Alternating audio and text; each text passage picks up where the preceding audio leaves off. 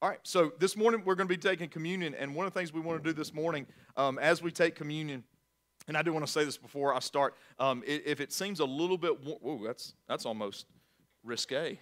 Let's aim that fan another way. I didn't have my shirt tucked for a second. We almost had a moment. Together we almost bonded in a way that y'all were not ready for. Normally we do communion as part of our worship, and usually we have our worship at the beginning of our service. But today what we wanted to do, I'm sorry, that really distracted me. When I saw my shirt up, when I saw the corners poking straight out, I got a little bit nervous there. It's going to take me a minute to recover from that one. I don't get embarrassed. I just feel bad for Maggie and Kevin over here at this point in their marriage having to see that. But I often tell people, nothing appreciates the husband you have like getting to know me.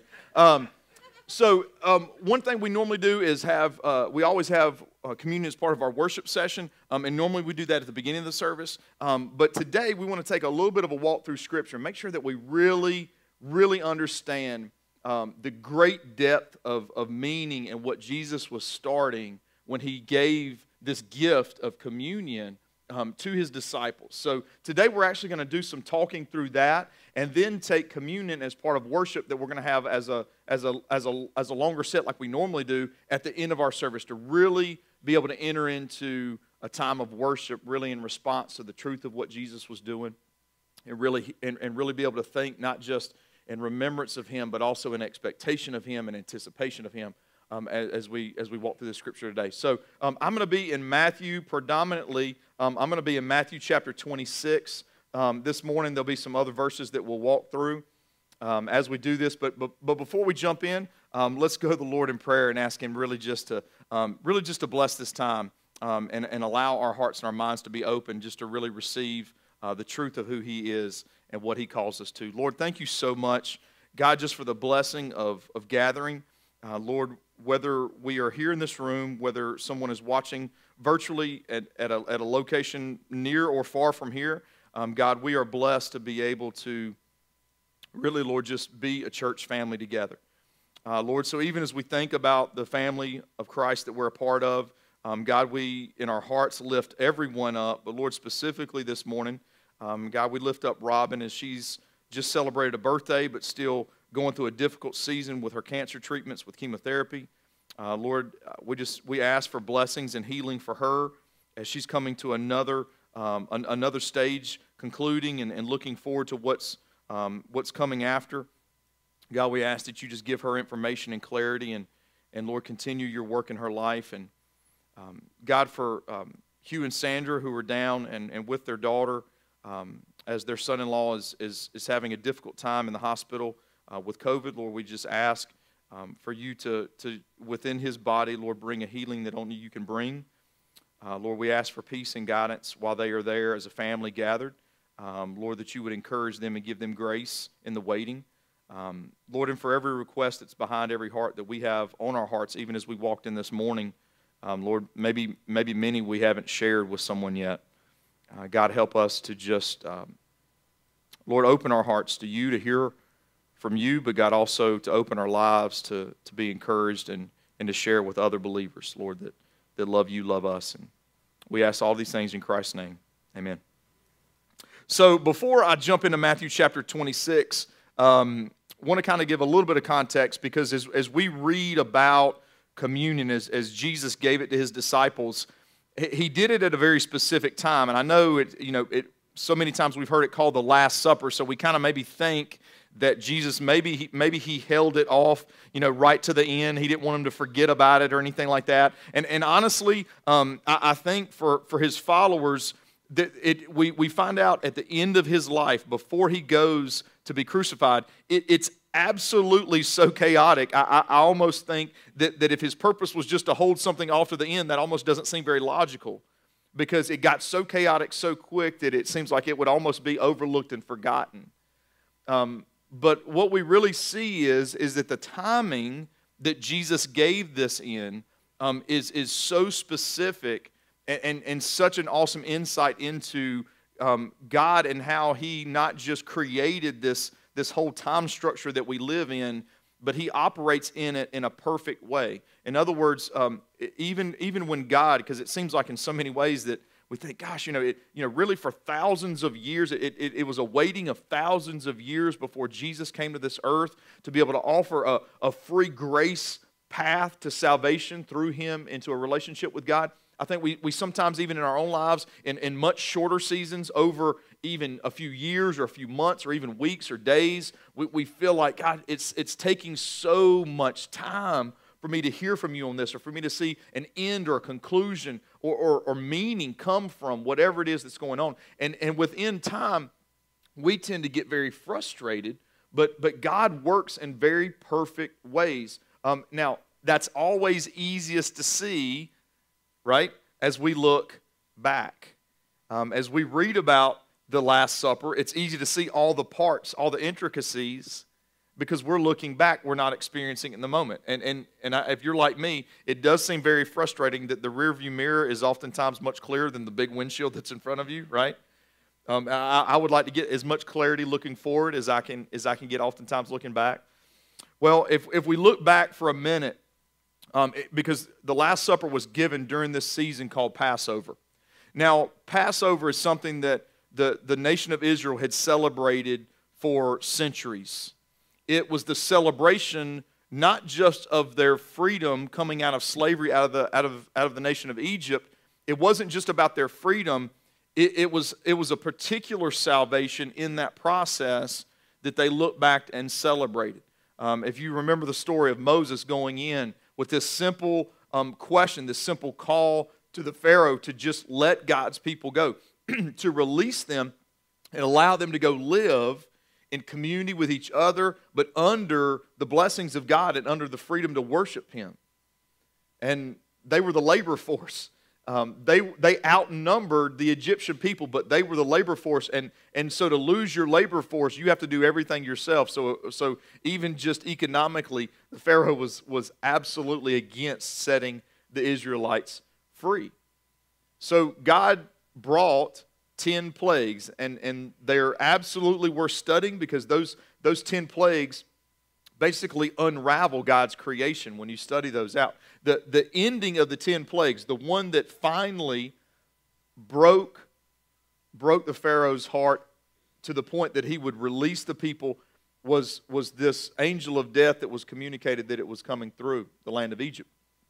And when the angel of death, when it was told that the angel of death was going to come through, a warning was given, an opportunity for rescue was given to the people of Israel. And they were told if they would sacrifice an animal, and that animal was worthy of sacrifice, they were supposed to take the blood and they were supposed to put it over their doorposts of their house, of their barns, of everywhere. And there was even a specific meal that they were called to prepare as part of this celebration after they were freed. And when the angel of death came through, wherever that blood of that innocent lamb, of that sacrifice, wherever it was over the doorpost, the angel of death would pass over that house. In fact, I want to read you this particular verse. Exodus 12, 13. It says, "The blood on the houses where you are staying will be a distinguishing mark for you. When I see the blood, I will pass over you. No plague will be among you to destroy you when I strike the land of Egypt." So right away, the morning after this dark night was an extreme difference for the people of Israel, the children of God, compared to the Egyptians. The Egyptians woke to find young ones that went to sleep the night before no longer breathing. And it was a horrific scene. I don't even know that we could put into our mind just the horrifying scene that this would have looked like, this would have sounded like. Because out of absolute death came unexpected rescue. Because as these plagues ticked off, the children of Israel were experiencing and witnessing this. And then at the end, when really there was nothing that was deserved for them to escape this horrific moment, they found rescue in it.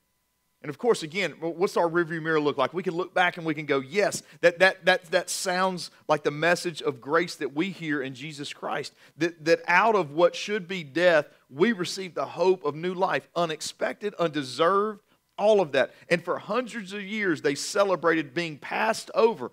The grace of not having your life required as punishment so that you could live in relationship with the Lord. This was a celebration. Jesus, as no surprise to us as we look back in the perfect timing of God, when did he give his life as a full and complete sacrifice? During Passover. So that the blood that he shed was not over a doorpost, but it was the blood that we receive in grace that washes our sins, so that when God sees the sacrifice of Jesus overlaid over us, we then go, yes, not because I expected it, not because I deserved it, but it's the grace that you passed over me and gave me life, Lord. Well, Jesus walks his disciples into this meal, and Passover was a celebration out of past rescue, but also culturally it had become an anticipation of what God was still yet to do in the future. And they're living in the moment where God is revealing, I'm about to do a new work. Passover is current, but it's getting ready to become old, because what is new is now going to be the call of worship on your life. I want to read a few of these verses in Matthew chapter 26. I'm going to start in verse 17. It says, on the first day of unleavened bread, the disciples came to Jesus and asked, where do you want us to make preparations for you to eat the Passover? Go into the city to a certain man, he said, and tell him, the teacher says, my time is near. I am celebrating the Passover at your place with my disciples. So the disciples did as Jesus had directed them and prepared the Passover. When evening came, he was reclining at the table with the 12. Now, I'm not going to read the following scene, but just to kind of set the table, I guess I could say, Jesus sends his disciples out. The meal of Passover is prepared, and he's sitting there, he's reclining, and this is not even quite a moment of rest, because in this moment, he's looking around the table, and he sees one, Judas, that he already knows has turned his heart to rebellion and has agreed for 30 pieces of silver to turn Jesus over, to identify him in a crowd so that he would be arrested. And whether that was to force Jesus' hand to show himself in the power he had, or just a cold heart of disbelief, we don't fully know, but we know that that's the decision that Judas made. And at this moment, before he gives this gift of grace of this meal, he identifies Judas. Judas realizes that it's him he's talking about, and he even gives Judas leave. He says, look, go. If whatever your heart's condemned towards, go. And it's this hard picture to look at, because you see 12 people at this table, 12 souls, and one soul has already basically turned his heart from Christ. 11 still hanging there in the balance, wanting to believe, learning how to believe and trust Jesus. And we see in this moment that as communion was given, it was given to those not who were unworthy, but who really truly belonged to Christ. And that's an important thing for us to remember when we come to the point of being able to take communion. Communion isn't meant to draw a circle around certain religious people and leave anyone out, but it is a celebration, a remembrance, a moment for those who are in relationship with Jesus in salvation. It is for the people that belong to him.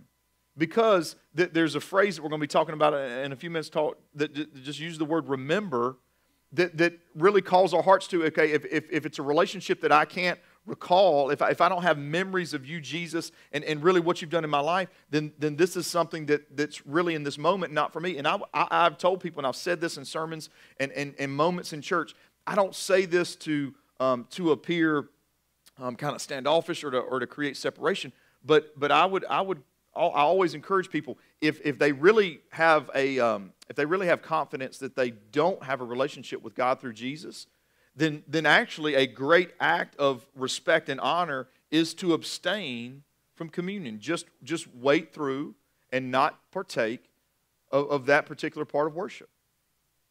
It's not an offense.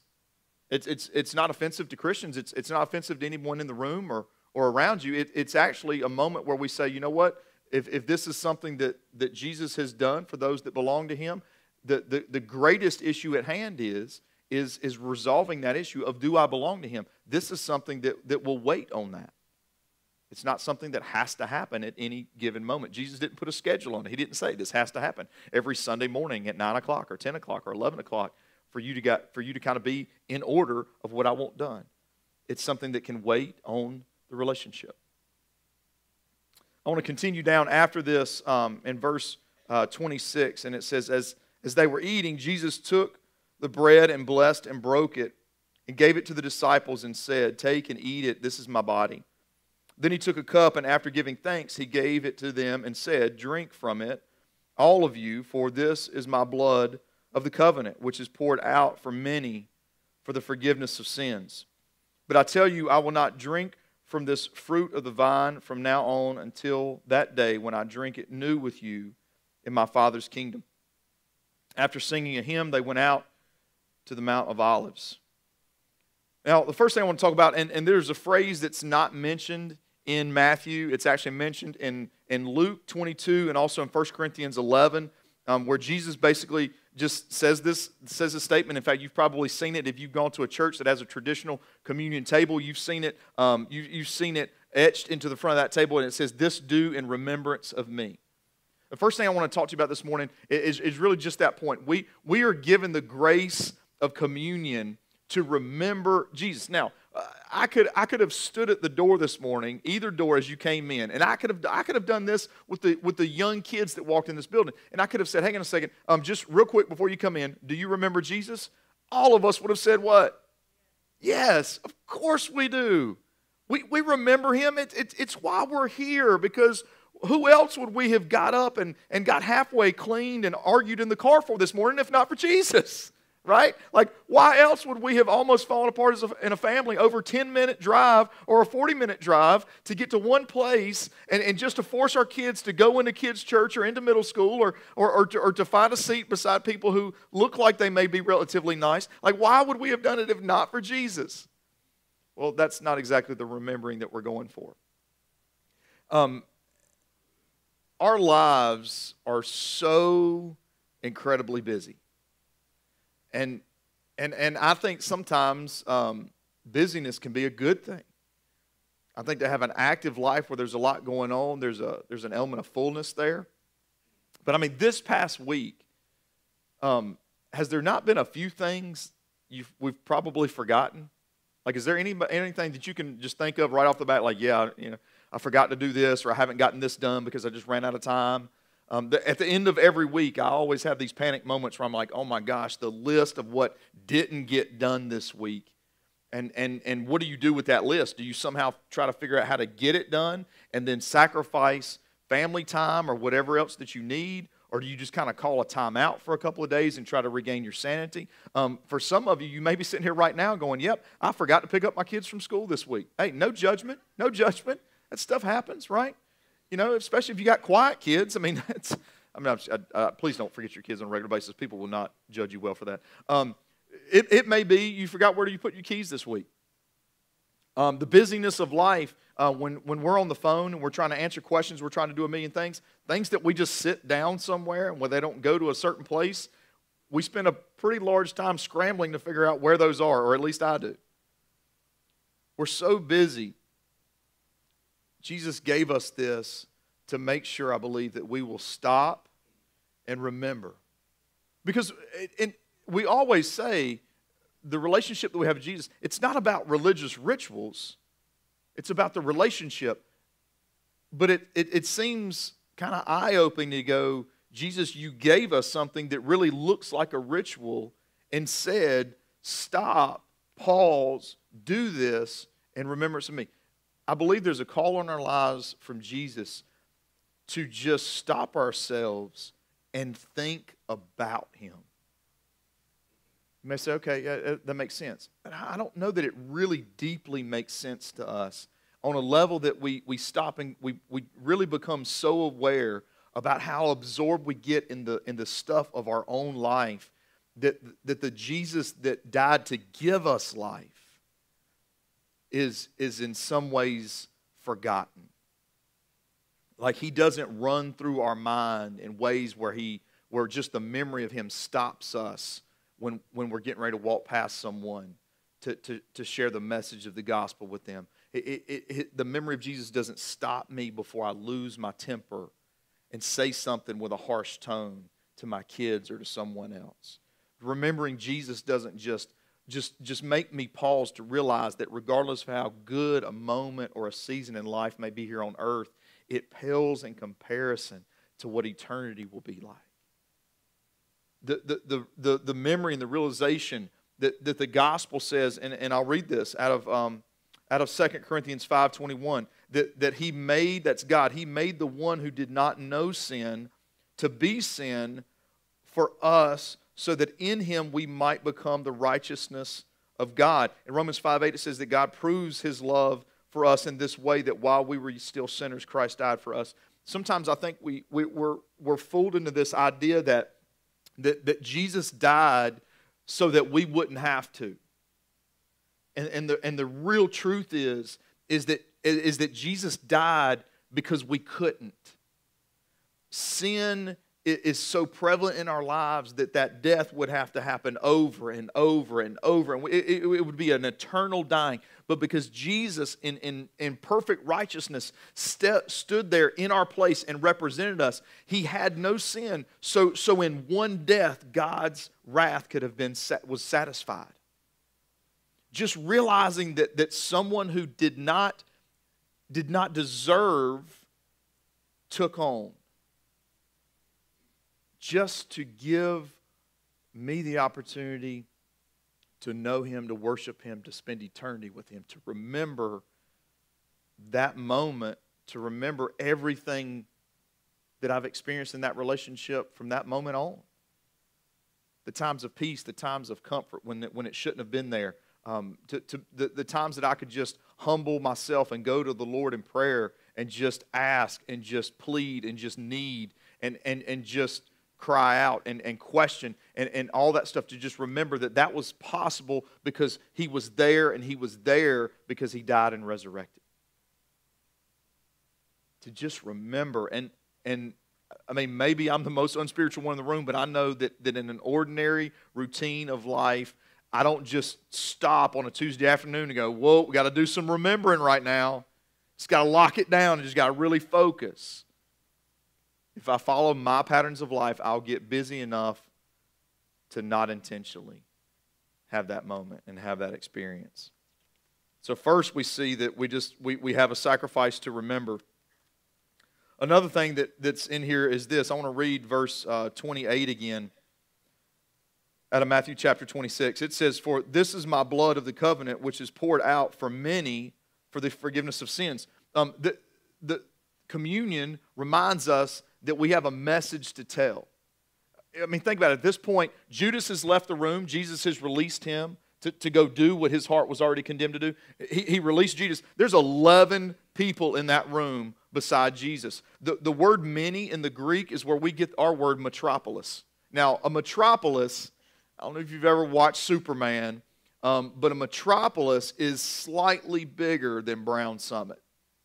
I know that's shocking, because you've been down and you've seen the train that passes through, and I know you're like, well, how could it get any bigger than this? Yeah, it's much bigger than what we just immediately are kind of around right now. This heart of what Jesus is saying, He said, look, what I'm doing here is not just for inside this room. What you're to remember and what you're to be mindful of is really the mission of your life. And communion, if you draw a tight circle around it, what is the message of communion? That Jesus sacrificed His life for the forgiveness of sins so that we could be in relationship to Him. That is a basic gospel message. No matter how much good advice we can give people, no matter how much we can encourage them to kind of improve self and work on them and do all that stuff, there is no greater message that we can share than just the gospel of Jesus Christ. And I know when we look at someone, there's awkwardness, there's awkward times. We look at someone and we see the issues of their life and we think, like, well, let me just kind of encourage them to take some time or to get away and get some rest. And those are good insights. Those are things that can do useful things for our mind and our sanity and our bodies. That I'm not denying that. But nothing, can we agree on that? Nothing changes anything like Jesus, right? I mean, and if we believe that, we don't just remember it. We take it and we go, okay, what's happening here is not just when we take this communion and we take this in us, this is a reminder that just this one moment was never meant to stay just with me. It was supposed to be the message that just explodes out of me into the lives, into the people that are around me all the time. That the heart of communion, the remembering of it, would be what puts it on my mind, that it would then transfer to my mouth and that it would flood into my conversations. The next thing we see here out of this, and to me, this is one of the sneaky ones when it comes to communion. Verse 29 said this, "But I tell you, I will not drink from the fruit of the vine from now on until that day when I drink it new with you in my Father's kingdom." Love this verse because Jesus basically is showing them this. The past rescue, the Passover that you celebrate, when the death angel did not sweep across because you went out and made a sacrifice and you were obedient and you put the blood of that innocent lamb over your door. The angel of death was satisfied to pass over the house. You know, now he said, all right, that was current for centuries. And now that's really in the past. What now is current because of what Jesus did is that it wasn't a temporary sacrifice that allowed you to survive a dark night, that it's now a new sacrifice that gives you eternity, that every day when you wake up, you won't have to go back and paint that blood new, that it's painted on your soul forever when you receive salvation in Jesus Christ.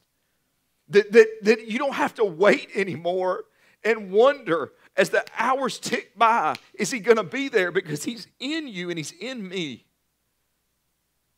We get to focus on that and let it sustain us. And notice, I love how Jesus says this. He says that I won't drink of the fruit of the vine from now on until. You ever had somebody kind of foot tap you because they're waiting on you? Right? My dad's a foot tapper. Not too long ago, as we were seeing them and getting ready to go eat a meal with them, my he's hardcore on the time that, like, it's got to be at that time. Like we said that time, and he'll remind you all through the day that it's got to be that time.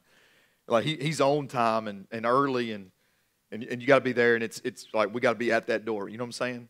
You got somebody like that in your life. We all kind of need that a little bit, I think, just to kind of keep us on time. Because my family's the one that's like, really, 5:30? So we can be there at 5:50. That's cool. Yeah, right? Yeah, that's us sometimes. Somebody, you know, that kind of has that mind to say, we've got to be on time. We're anticipating this next event. We got to be there. I want you to hear this morning that as Jesus said this, Jesus is anticipating not just the relationship that you experience with him now, but he is anticipating some face-to-face time with you. For you to arrive on time at a gathering, at a meal, that we won't be taking grape juice and bread and remembering what has been, but it will be new again, right? At the moment in eternity when we're eating this meal with Jesus, communion will not be current anymore. Because it will be a new meal where we'll be face to face with him. And Jesus' anticipation of that is so great that he says, listen, from this moment, from that supper, until he sits down with you in eternity, he says, I'm not going to start early. I'm going to wait on you to be there. Man, there's people that we miss. There's people we look forward to seeing.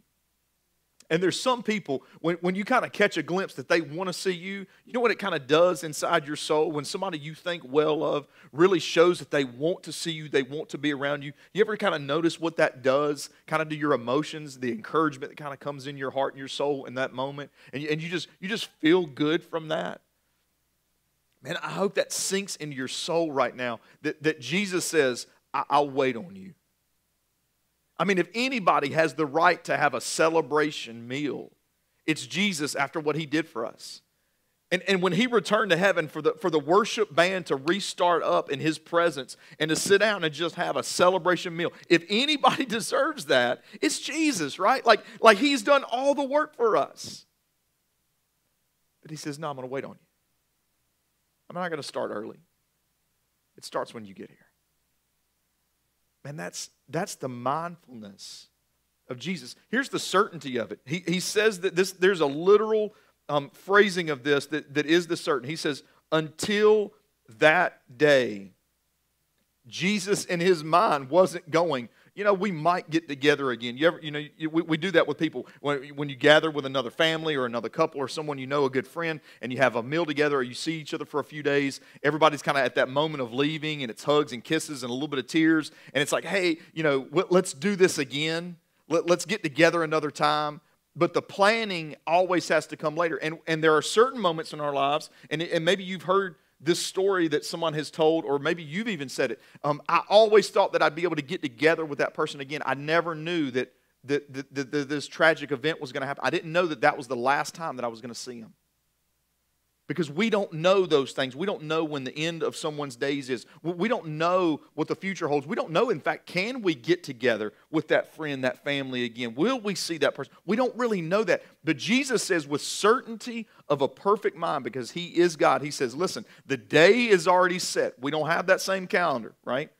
We don't have the calendar that God has. We don't know the time, the day, the hour. But Jesus says, you don't even need to know it. You just need to know it's on the calendar. It is set. It will happen. It is as certain as Jesus was standing here. He said, there will be that day. And if that day is that certain, then we know that, yes, the gospel is true as well. In the planning mind of God, that meal is already set. We don't know when it will be, but he knows whether or not you'll be there. He knows the place that you'll sit at. And Jesus knows that he's waiting on it. Jesus is anticipating your presence. The last thing I want to mention is this, and I'm going to step out of Matthew just for a minute on this one, because this is 1 Corinthians 11.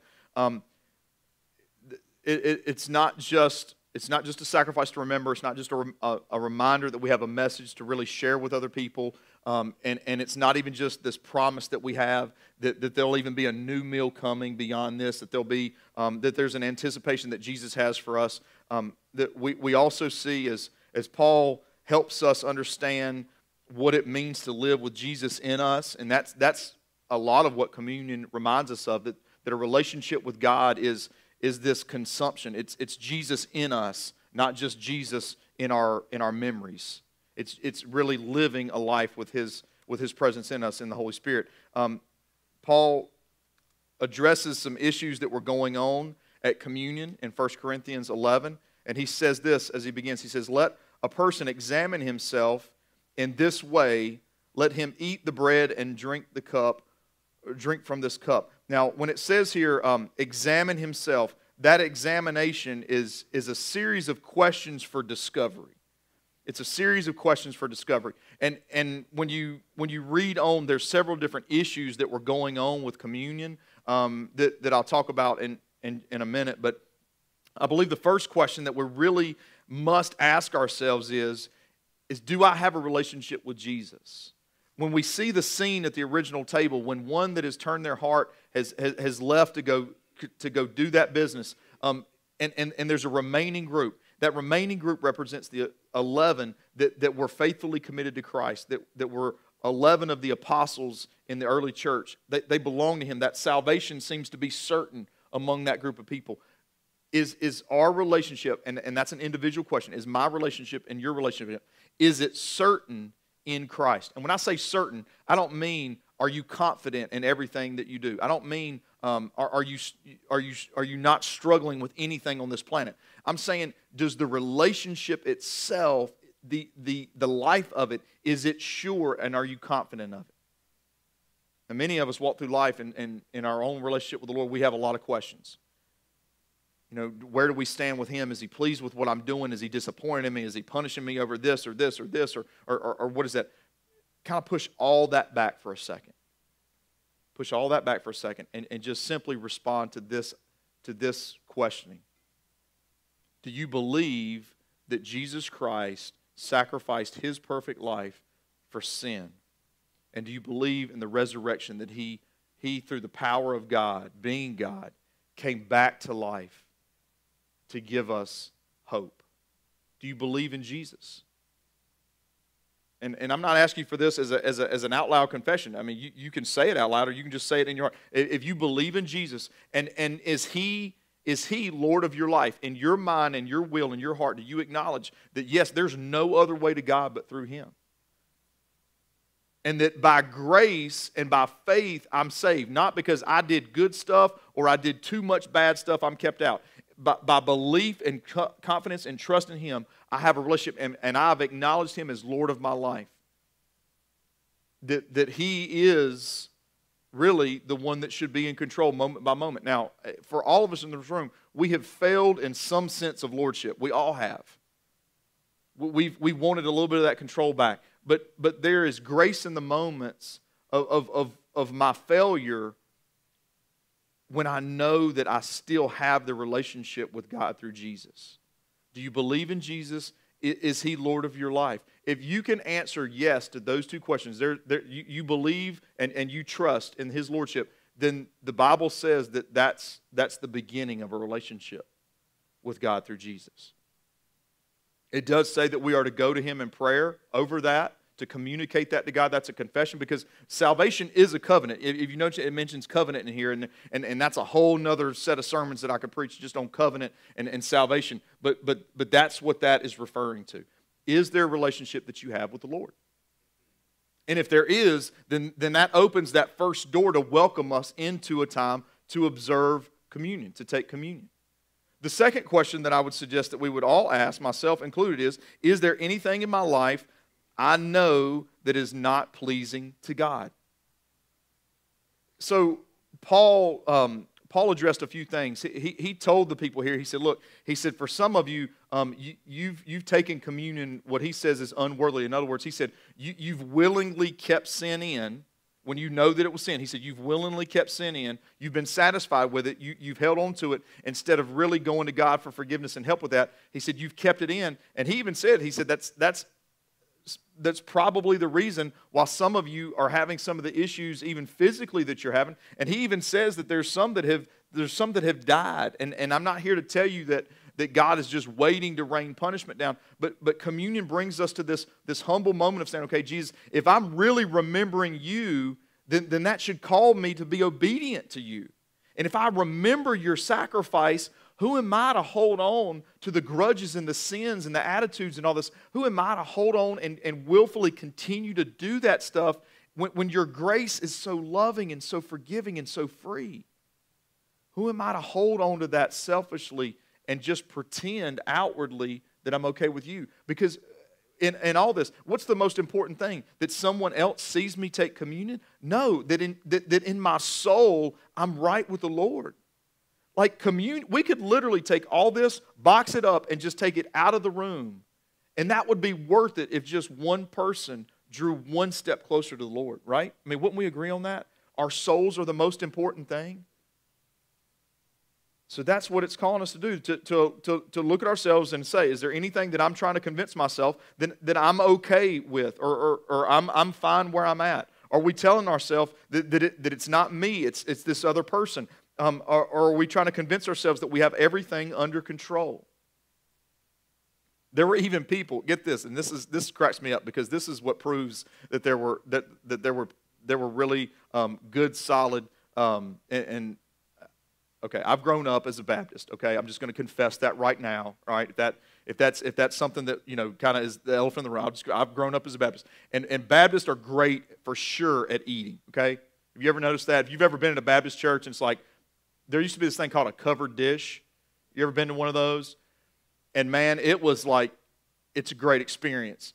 There's fried chicken endlessly. Deviled eggs flow. I mean, it's a great thing. And it was always a manipulating thing to who was going to be the first in line, right? People would volunteer to set up tables for that just to get their plate early, right? I mean, that's kind of a thing. And there were people in their gatherings that were really just coming in hungry. And Paul called it out. He's like, look, he said, if you're just hungry, like, get a snack on the way to church, right? I mean, like just go out to eat after it. Just eating food to eat food, just drinking wine to drink wine. He said, that has its time. This is not it. And I'm not saying, trust me, I don't think anybody in this room is thinking, I'm going to get filled off this, right? I'm not thinking that. But it's just another reminder to say, hey, listen, like, this is not ordinary.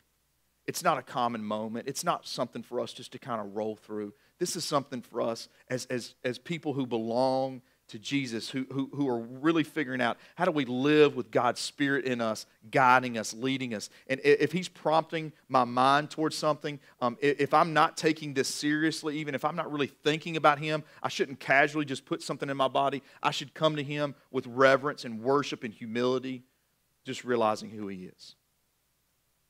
So here's what we're going to do. And just right now, in fact, our praise team is going to be coming back in and coming back up on stage. Now, I would like to suggest a couple of things to you. One is, I just to let you know, I want to make sure things aren't kind of too weird or awkward, because things get kind of weird and awkward in church sometimes.